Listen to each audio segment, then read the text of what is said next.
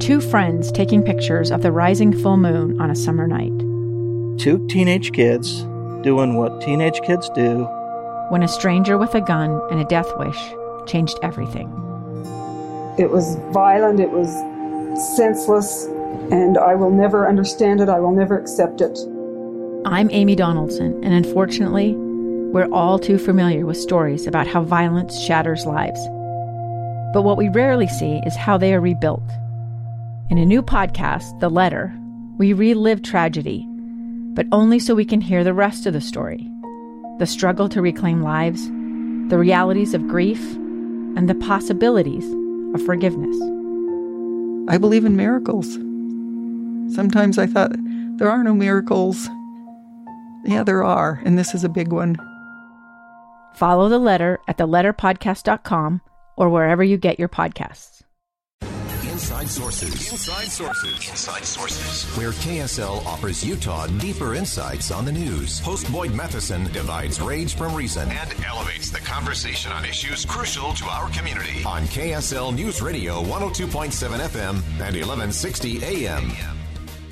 But why, some say, the moon? Why choose this as our goal? And they may well ask, why climb the highest mountain? Why, 35 years ago, fly the Atlantic? Why does Rice play Texas? We choose to go to the moon. We choose to go to the moon. We choose to go to the moon in this decade and do the other things, not because they are easy, but because they are hard.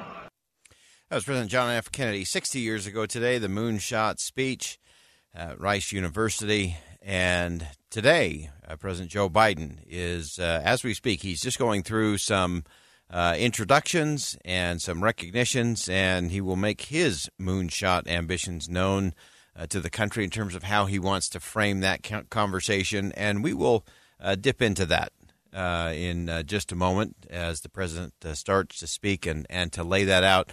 And it's interesting that as you look at that, as you look at the speech from John F. Kennedy 60 years ago, and how that was laid out, what that did to galvanize the nation. This is an interesting one and a challenging one, I think, because obviously it was President Barack Obama who first laid out the cancer moonshot declaration and put then Vice President Joe Biden in charge of that. And really interesting when this is one of those is art imitating life or life imitating art. When the Cancer Moonshot Initiative was first announced by President Obama back in 2016, again with then Vice President Joe Biden at the helm, it actually reminded me and many of our big West Wing fans out there of a speech the TV president, Jeb Bartlett, didn't get to give at the State of the Union that talked about a similar kind of moonshot. Over the past half-century, we've split the atom. We've spliced the gene, and we've roamed Tranquility Base. We've reached for the stars, and never have we been closer to having them in our grasp. New science, new technology is making the difference between life and death, and so we need a national commitment equal to this unparalleled moment of possibility. And so I announce to you tonight that I will bring the full resources of the federal government and the full reach of my office to this fundamental goal. We will cure cancer by the end of this decade. So that was, of course, the speechwriter going through what would have been in the speech of fictional President Jeb Bartlett. But interesting. So you had that on the West Wing. You had President Obama use the moonshot language in 2016, and now President Biden is using a Cancer Moonshot Anniversary Day to once again mount that. And I think what we ought to do is, if we can, let's go ahead and let's dip in to President Joe Biden speaking in Boston today on his version of the Cancer Moonshot. Let's take a listen. Despite the progress of lives extended, lives saved, cancer is still the number 2 cause of death in America, second only to heart disease. For too many cancer patients and their families, instead of hope, there's bewilderment. The feeling of being on your own. Frustration that hospitals said doctors can't easily share your medical records with other hospitals and doctors to help find answers, even when every minute counts. Having to advocate for even the most basic care and attention for your loved ones. The flood of information is a completely different language with few people available to help you decipher it. Having therapy that can work within reach, but is too expensive or insurance won't cover it.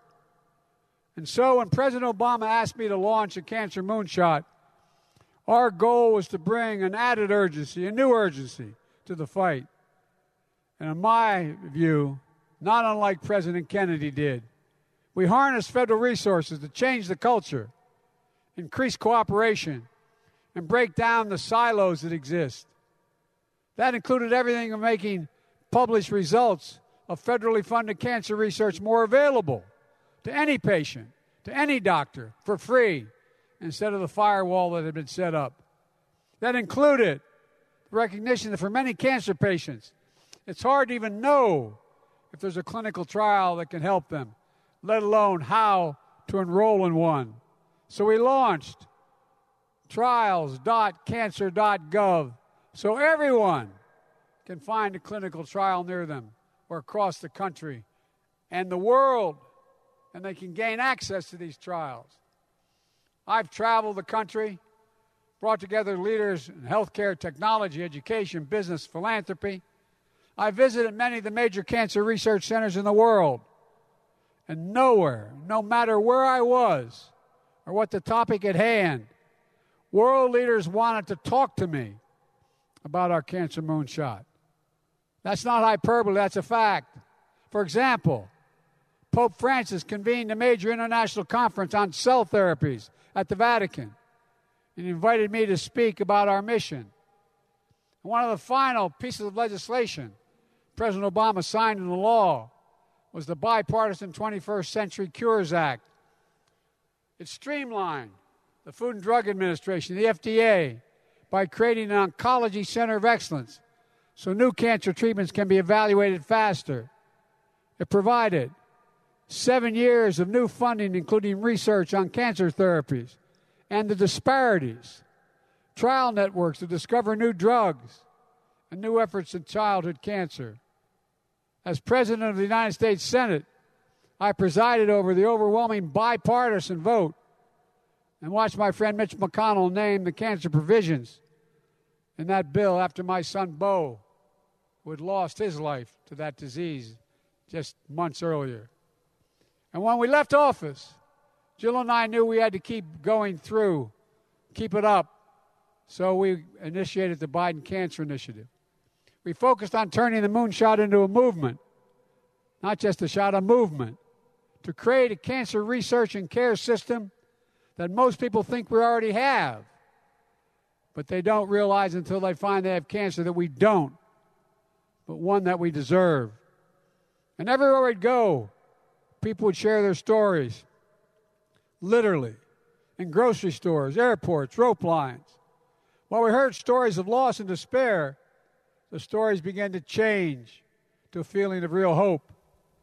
Not because of me or Jill, but because of all of you and so many of you at home, doctors, researchers, advocates, caregivers, patients, survivors. And that's when I was elected president. I determined to supercharge the Cancer Moonshot as a central effort in the Biden-Harris administration.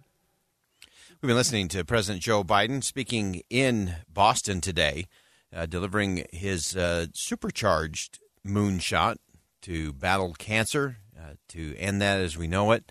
And the president, of course, capitalizing on the 60th anniversary of President John F. Kennedy's moonshot speech, and maybe hoping to channel some of that energy. And, of course, the goal that we all should be on board with in terms of what the objective is. I like how the president said, we got to supercharge this. It can't just be a shot. It's got to be a movement. It's got to be sustained. He talked about making sure that information was being shared, data was being shared, research and breakthroughs being shared so that we can accelerate that process in terms of getting to it. And so we'll continue to watch and listen to the president as he lays out some of the details of what this looks like, how it differs from what President Barack Obama announced in 2016.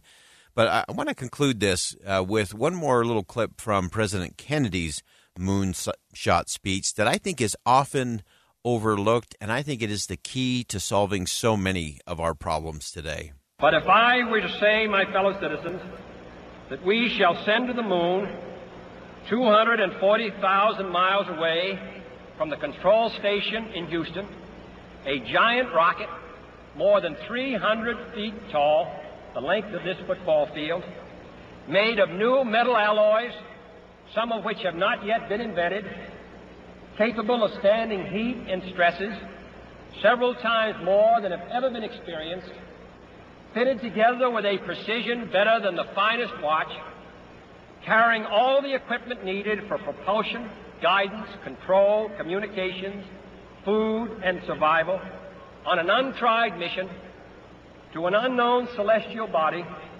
and then return it safely to Earth, re-entering the atmosphere at 65,000 miles per hour, causing heat about half that on the temperature of the sun, almost as hot as it is here today, and do all this, and do it right, and do it first before this decade is out, then we must be bold.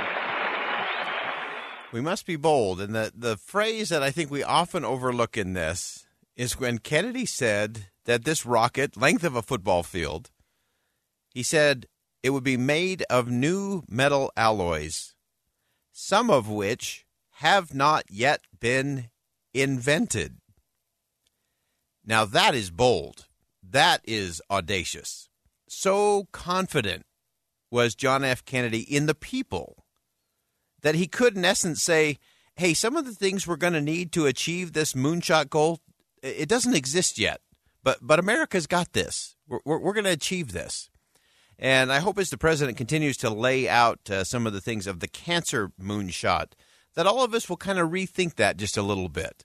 I love the energy behind President Kennedy. And again, it was 60 years ago that he laid out that brilliant speech. But to be able to say, we're going to make this new rocket, it's going to be huge, it's going to be amazing, it's never been done, and it's going to be made out of these amazing new metal alloys, some that haven't even been invented yet, and just kept right on going. That's confidence in the American spirit. That is confidence in American ingenuity and innovation and inspiration. And I think we need a whole lot more of that today. We'll see what the president continues to lay out. We'll go ahead and step aside for a quick commercial break. When we come back, some final thoughts here on Inside Sources on KSL News Radio. Stay with us. 2 years ago, Americans watched in horror as a crisis unfolded at the Kabul airport. There's desperation and anguish. More than 80,000 Afghans have since arrived in America, but this story is still unfolding. I'm Andrea Smartin. In my new podcast, Stranger Becomes Neighbor, we'll find out what happens to these new arrivals in our communities. Who would help our newest neighbors? Follow us at kslpodcast.com, Apple Podcasts, or anywhere else you listen.